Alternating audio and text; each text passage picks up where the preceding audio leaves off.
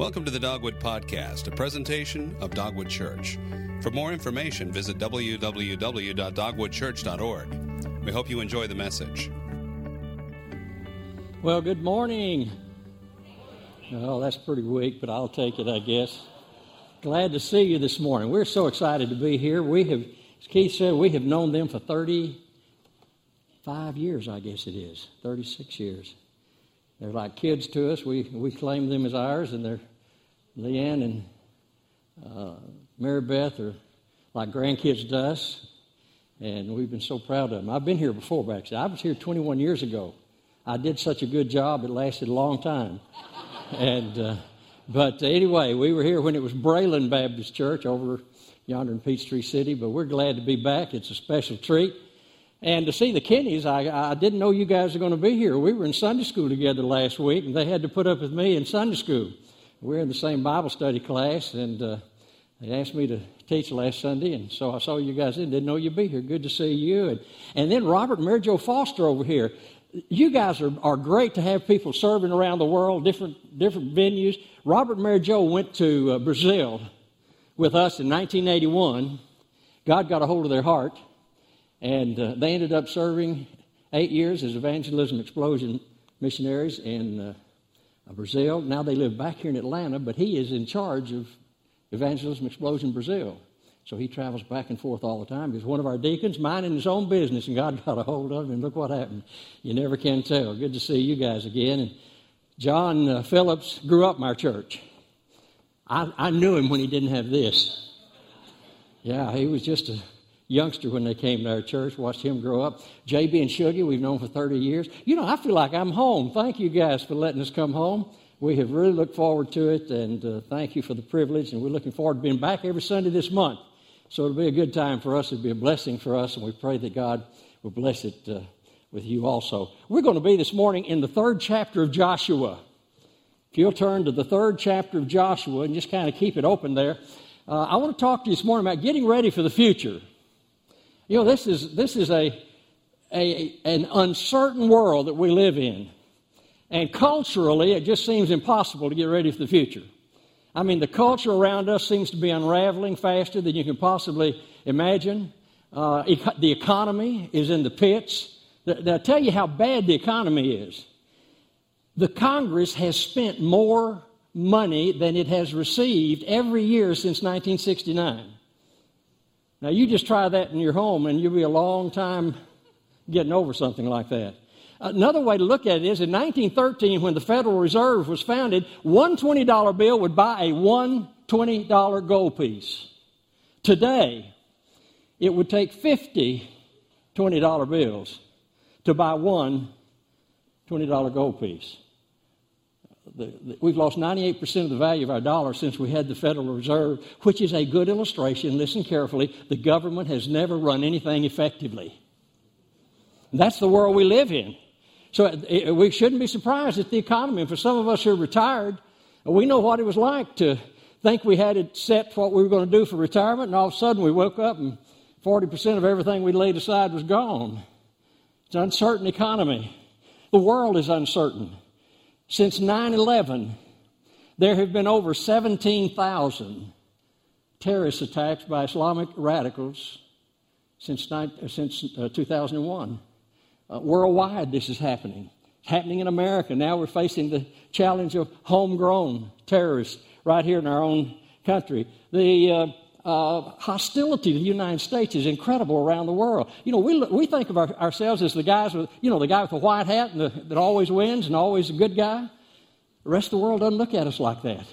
So we're living in a world that once highly respected our nation, now is very hostile to it. And what's even more amazing, our country, founded by Bible-believing people. If you don't believe that, go to Washington, D.C., find me a building that doesn't have Scripture in marble on it. You'd not be able to do that. I'm not saying all of our founding fathers were born-again believers, but they had a biblical worldview. They based our country on that. And yet now, do you know that you can't display crosses, anything Christian, on federal property or public property? But last week, the atheists of America on public land dedicated a monument to declare that there is no God and that America has no Christian or biblical foundation. And would you believe in a land based like our land, the culture is now hostile to us? Janet Napolitano said that evangelical Christians were on the terrorist list. Not the guy that shot all the people in Fort Hood. He wasn't even on the list. We're on the list. This is the nation that we live in. So when you think about getting into the future in a land like this, it's very, very difficult. Seems impossible. In the church, it is remarkably difficult for the church. In the last 10 years, the membership in evangelical churches in America has gone down nearly 10%. That's almost 5 million people. At the same time, the population has increased by 24%. It's been a swing of about 29 million people. Our churches are declining. In fact, in 1991, the believers in Asia outnumbered, for the first time, all of the believers in the Western world. It's no wonder that the epicenter of Christian faith is no longer in America. It's in Asia.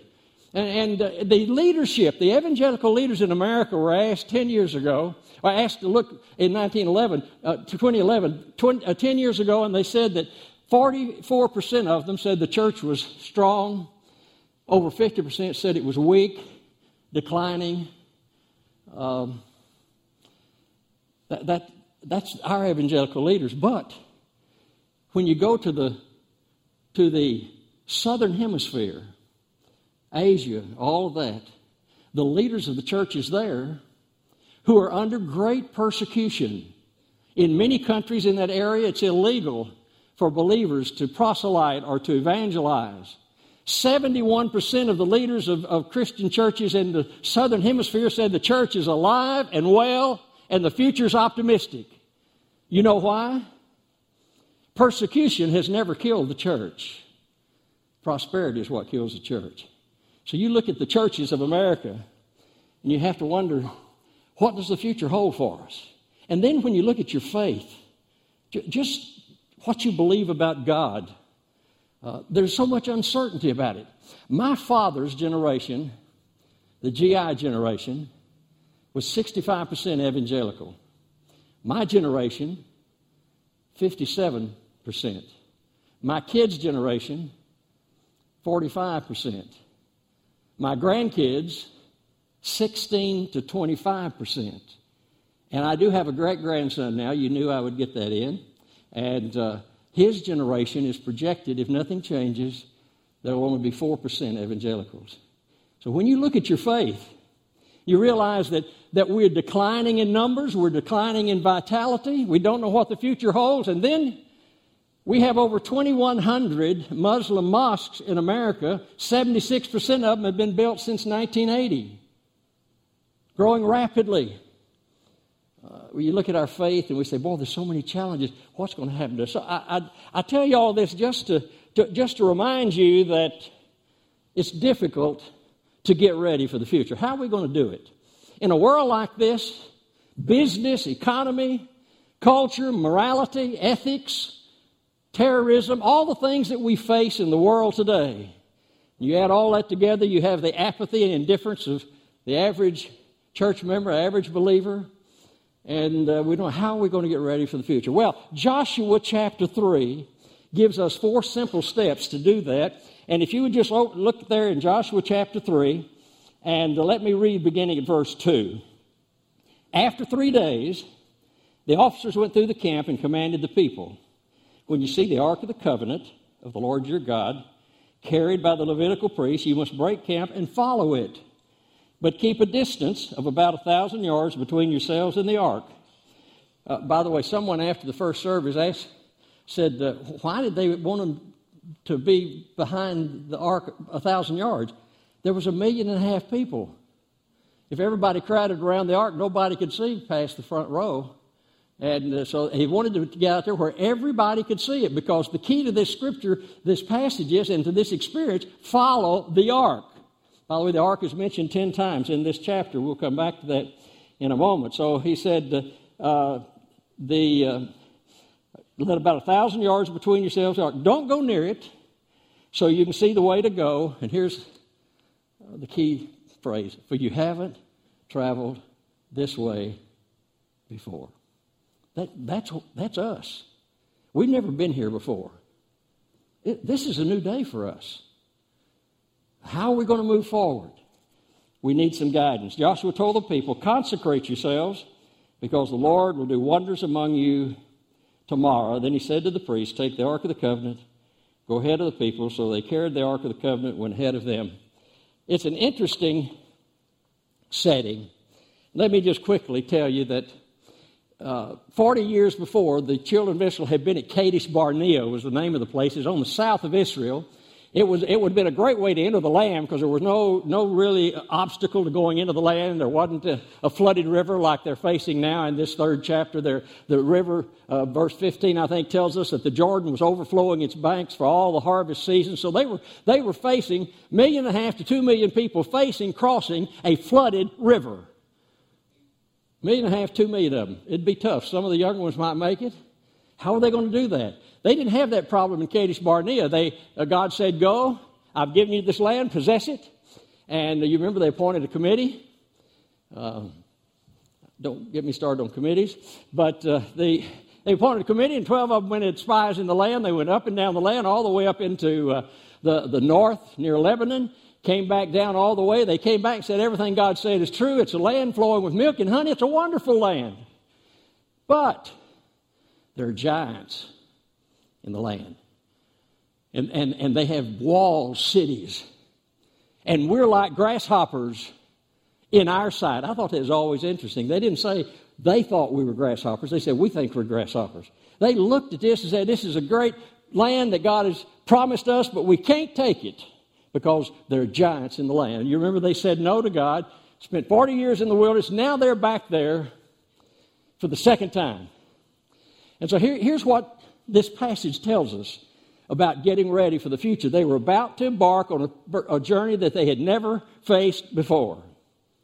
So are we. So are we, because we've never faced today before. It's a new day, a new world, challenging world, difficult time. How do we get ready to march into the future? First principle, don't dwell in the past. You notice Joshua didn't say anything about the past. He could have talked to them about the wonderful miracles of the past and all the blessings of God, the mighty crossing of the Red Sea, and the food and the water in the wilderness, and clothes that never wore out, and all the cloud that led them by day and the pillar of fire by night. And he could have talked about all the miraculous things that happened. He didn't mention it. Now, that shouldn't surprise us, because in the first chapter, verse 2, Joshua and God are having a conversation, and God said, Joshua, Moses is dead. Pretty straightforward, wasn't it? Moses is dead. Now get ready to cross the Jordan. God doesn't want us living in the past. This is a new day. That was a new opportunity. And Moses was a great leader. He was one to be revered and one to be honored. And we remember the wonderful things God did in the past. We remember the faithfulness of God in the past. But Moses is dead. Don't dwell in the past. Don't dwell in the past. I would guess that a lot of us here today have a hard time getting away from the past. You know, if we dwell on the successes, the good things of the past, then we develop a nostalgia that's unprofitable to us. But more than that, we develop an arrogant pride. I remember when I was a teenager, preaching in revivals. Can you imagine churches turning their pulpits over to a 17-year-old preacher for a week and letting him preach every night in their church? Believe it or not, they did that. 22 weeks, my last half of my senior year in high school, and the summer before I went off to Baylor, I preached revivals. My song leader was Chuck Swindoll. You may have heard of Chuck. Chuck and I went to high school together. And we had a great time. It was wonderful. We saw hundreds of kids saved. We actually thought we could win Houston, Texas to Christ. We prayed like that. We believed like that. Those are wonderful times. But they're not coming back. Now, God may do something like that again, but it'll be new. It'll be fresh. We can't live on the good things of the past because we'll develop a sense of arrogance and pride. And we can't dwell on the bad things because we'll grow bitter. Something happened to you. Someone abused you in some way, or said something about you, or did something that just crushed your hopes and made life miserable for you. And you got mad about it. And you've never been able to get over it. Anger is the first step toward bitterness. And unforgiveness is to live in bitterness for all of your life. And God does not want us bitter about the past because it ruins everything in our life if we do. It ruins our lives. The Apostle Paul in Philippians chapter 1, verse 3, he said to the Philippian church, his favorite church, said, I thank God for every remembrance of you. I always thought that was a little weird. Because you remember how he came to Philippi? He came to town. He was rejected by everybody. He was arrested, had false charges brought against him. He was beaten, put in stocks, and lived through an earthquake. I'd say it's pretty sobering welcome to Philippi. But he said, I thank God on every remembrance of you. You see, he'd learned the secret. You'll remember this if you don't remember anything else I said today. When you look at the past, here's the way God wants you to look at it. Remember the best, forget the rest. That's the way you do it. Remember the best, forget the rest. Don't dwell in the past. Paul knew that the church at Philippi was in the hands of God. And he says in verse 6, and we'll look at that in just a moment, the other end of it. He says, I am confident he who has begun a good work in you. He looked into the past and he knew God was responsible for the church. He says, I know that he who has begun a good work in you is going to carry it out. He's going to complete it. I don't know who was here 26 years ago when you all started, who all was here, but I do know this, the Holy Spirit was here. God was here. And God started this church, and God's going to take care of it. God's going to see it through to completion. You can count on that. God's going to take care of it. So don't dwell in the past. Across the northern part of the North America is an Eskimo tribe called the Inuit tribe. And they have a unique way of catching bear or bears. This is how they hunt them. They don't take 30-06 or 300 Winchester and go out and shoot the bear. They take the bone, a small bone from a wolf, and they twist it till it's like a corkscrew, and they sharpen both ends, and then they work it into a big piece of blubber. Now, I know it's obnoxious to us, but bears love blubber. And so they put that blubber out on the path where the bear walks. And then they go watch. After a while, here comes Mr. Bear waddling along, and he sees that hunk of blubber, and he sniffs it. He likes it. He swallows it. The minute he swallowed that blubber, he died. Because you see, every step he took after that little twisted wolf bone would work its way out of that blubber and begin to shred the insides of his stomach. And the Indians just watch till he bleeds to death and he dies. But he's killed himself as soon as he swallows that blubber. Now, listen, let me apply it to you and me. When you take bitterness of any kind from the past into your life, the moment you keep that and nurture that, you have killed yourself emotionally, perhaps spiritually, maybe physically. Because like that sharp wolf bone, that thing inside of you, Hebrews 12:15 says it's like a poisonous plant. Beware lest a root of bitterness, and that word root of bitterness is a Greek phrase which refers to the growth of a poisonous plant, unless that poisonous plant grows up within you, and many be defiled. You see, if you could be bitter and angry by yourself and just mess your own life up, I'd say have at it. But you can't. When you hold bitterness, it impacts everybody you know. Everyone is affected. It grows up, and many are defiled. My son Randy is a lay preacher, and he has a saying that I like. He says, if you can't get over something, you just can't put it past you, build a bridge and get over it. Just build a bridge and get over it. Hey, turn loose of it. Don't carry it with you. Dwelling in the past and anger and bitterness will destroy your life. It'll destroy those around you. Don't dwell in the past. Second thing, don't worry about tomorrow. He said, tomorrow, God is going to do wonders among you. Listen, the future belongs to God. Whether we understand it or not, the future is His story. History is His story, and He's going to bring history to the conclusion of His choosing. He is going to take care of tomorrow. Now, the reason is He doesn't live in a chronology. When I come to my next birthday, I'll be a year older, not a year younger, because that's the way chronology is. We all are that way. We're born at 0 and start counting up from there. God doesn't do that. When God looks at your life, when He says all things work together for good, He looks. Let's pick a tragedy in your life or something very unpleasant. You say, I don't know how God could work that out for good. You know how He can? When God looks at your life, He sees it all at once. He sees it from your birth to your death. And He knows how that event impacts, how it works itself out in all of your life. One of the saddest days of my life was when my father died when I was 30 years old. My dad was a preacher, was my best friend. People asked me in subsequent years, said, what's the best thing that ever happened to your ministry? I said, when my dad died. They say, what? Well, see, I never experienced sorrow before. And when he died, all of a sudden, I understood how people felt when they went through something like that.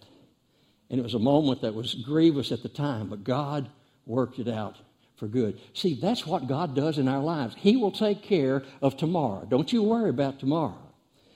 Don't worry about tomorrow. That's God's providence. God is going to do wonders, Joshua said, tomorrow. Now, third thing, don't lose today. You didn't notice it probably. They crossed the Jordan that day. I don't know what the thing God was going to do tomorrow was, but they crossed the Jordan that day. He told them, told the priest, take the ark, put it on your shoulders, move forward. When your feet hit the water of the swollen Jordan River, stop. And he told the people, let 1,000 yards get between it, you and that ark so you can see it, and then you follow it. You follow it. You follow. They did that day. They crossed the Jordan that day. What I'm saying to you is this is a unique day in your history. This moment will never come back again. This service will never be duplicated. Oh, you say, preacher, we'll be here next Sunday. No. Some of us will. The Lord tarries. Some of you won't be here next Sunday. And some of the people that are not here will be here. This group will never meet again just like this. This is a moment in time that is ours for the taking. And if you ever come to God or if you ever commit your life to God in any significant way, it'll be in a moment we call now. Now is the accepted time. Now is the day of salvation. Always, that is the admonition of God. We must not lose today. Must not lose today. This is His moment for us. Fourth thing is very important. Don't fail to prepare. Get ready for the future. And you say, well, how can we do that? Well, you get ready for the future. The word there in the 5th verse is consecrate yourselves. Now, your translation may say sanctify yourselves. Now, God will sanctify you in the sense of declaring you righteous in Christ. But He's talking about something else here. He says sanctify yourself.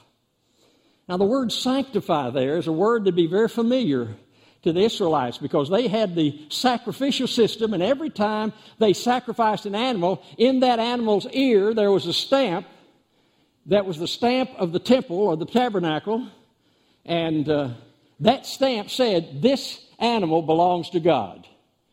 This animal is consecrated. It is sanctified. Now, what he says to us is, sanctify yourself. You do it. God's not going to do that for you. You're going to have to set yourself apart. Come to the place where you say, Lord, I belong to you. My life is yours. I set myself apart for your use. You're going to have to do that. You're going to have to do that. 10 times in this short chapter, the ark is referenced. The ark represented the presence of God for the Israelites, the power of God, the promises of God, all wrapped up in the ark. For us, Jesus is our ark. He is the presence of God and the power of God and the promise of God to us. And so when Joshua told the people, follow the ark, as we look at it from this vantage point, all of these years later, what he's saying is follow Christ. Focus on Him. Focus on your relationship with Christ. Listen carefully to me. You will never drift anywhere worth going. You will never drift anywhere worth going. You have to focus and follow. That is how you get ready for the future. Let me illustrate it this way. Carol Ann and I will have been married 57 years next Sunday. So we get to celebrate our anniversary with you all next Sunday. And, I mean, where in the world did the years go? But I don't have time to give you a lot of detail, but we met August the 20th, 1955. I was in Baylor. She was a senior in high school. We courted through the mail, and I'd see her occasionally on the weekend. I bought a ring in November, gave it to her in December, married her in July. So it was a fast courtship. But let me tell you what happened. We didn't have any seminars about pre-marriage counseling.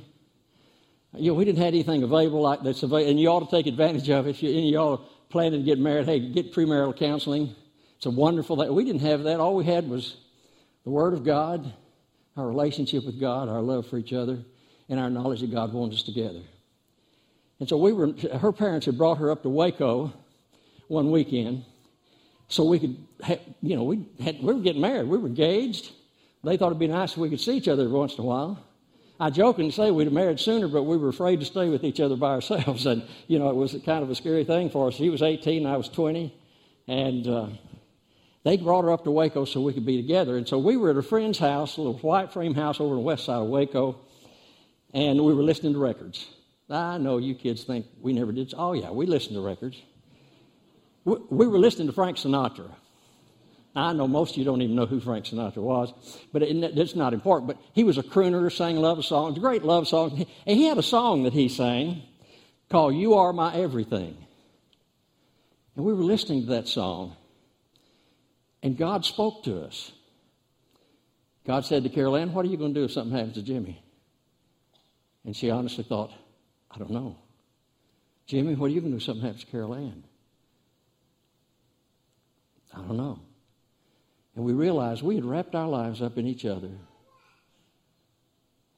which is important in a marriage, but it can't be the primary thing. And we got on our knees by that little couch. We prayed a prayer, something like this. Lord, our answer is yes. Whatever that means. Whatever you want us to do, wherever you want us to go, whatever you want us to say, for now and for the rest of our lives, our answer is yes. Something happens to Carol Ann, I'm going to keep on preaching. Something happens to Jimmy, I'm going to keep my focus on the mission field. Carol Ann was a mission volunteer. And we made a pledge to God. Our answer is yes. We won't argue with you. We won't debate with you. Won't negotiate with you. Our answer is yes. Whatever that means from now and for the rest of our lives, our answer is yes. We look back over our lives. We've served in about 7 churches and been at Lifeway 15 years. Preached all over America in 36 different countries we've traveled. She never got to be appointed as a missionary because back then there were not really much in the way of parachurch emphasis where you raise support to go. It was either go with the Foreign Mission Board or you wouldn't go. And so she couldn't go because she hadn't had proper education. I married her right out of high school. But isn't it interesting that God's plan for us was to have us preach and minister all over the world? to take people. We took 1,500 of our employees at Lifeway overseas from 1997 till today for the impact it had on them and on Lifeway. But I believe that when it comes to how we serve, the churches we serve, the positions we were in, I don't believe we ever made a mistake.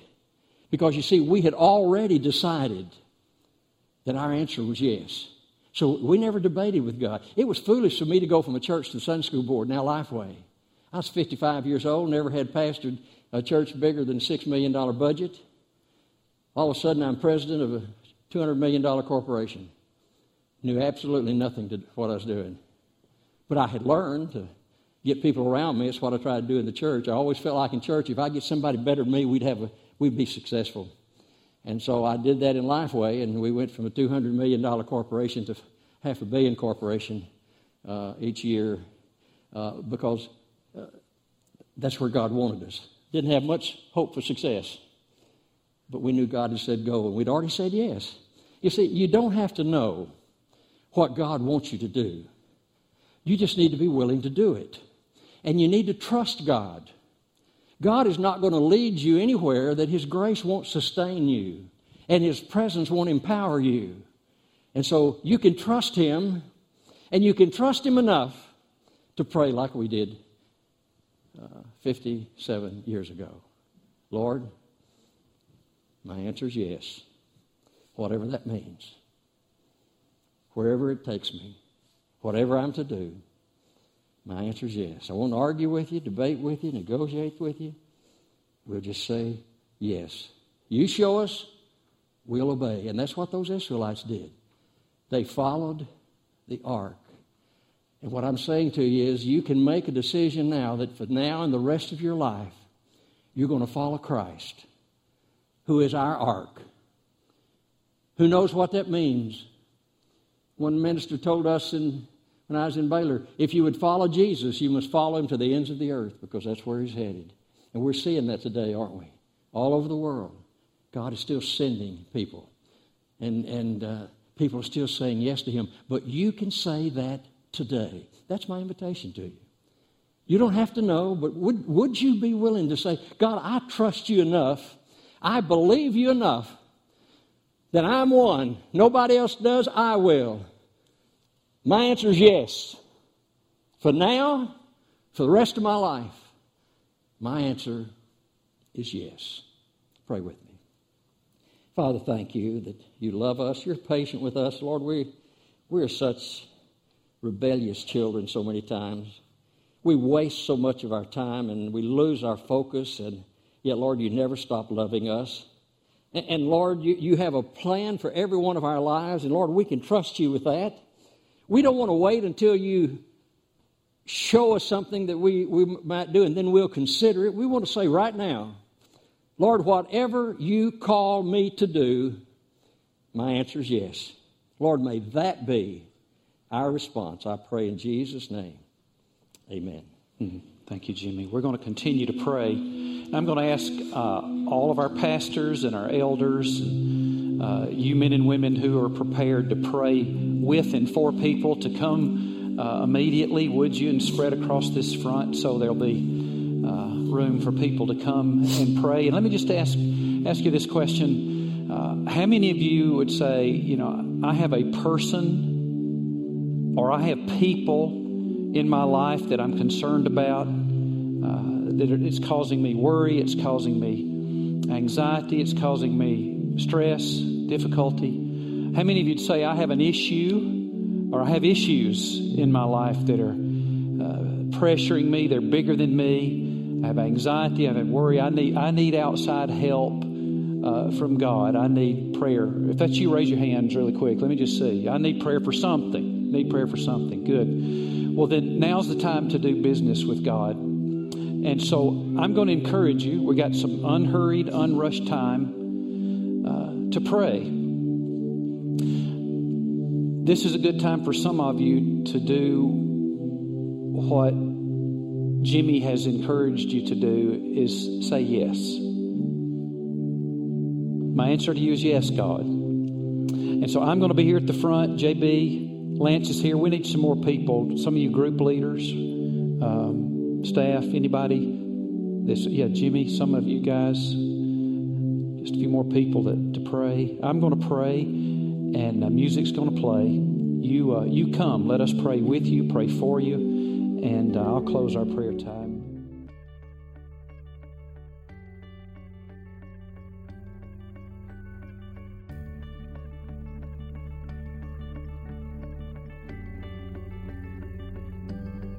Thank you for listening to this week's message. For more information about Dogwood Church, visit www.dogwoodchurch.org.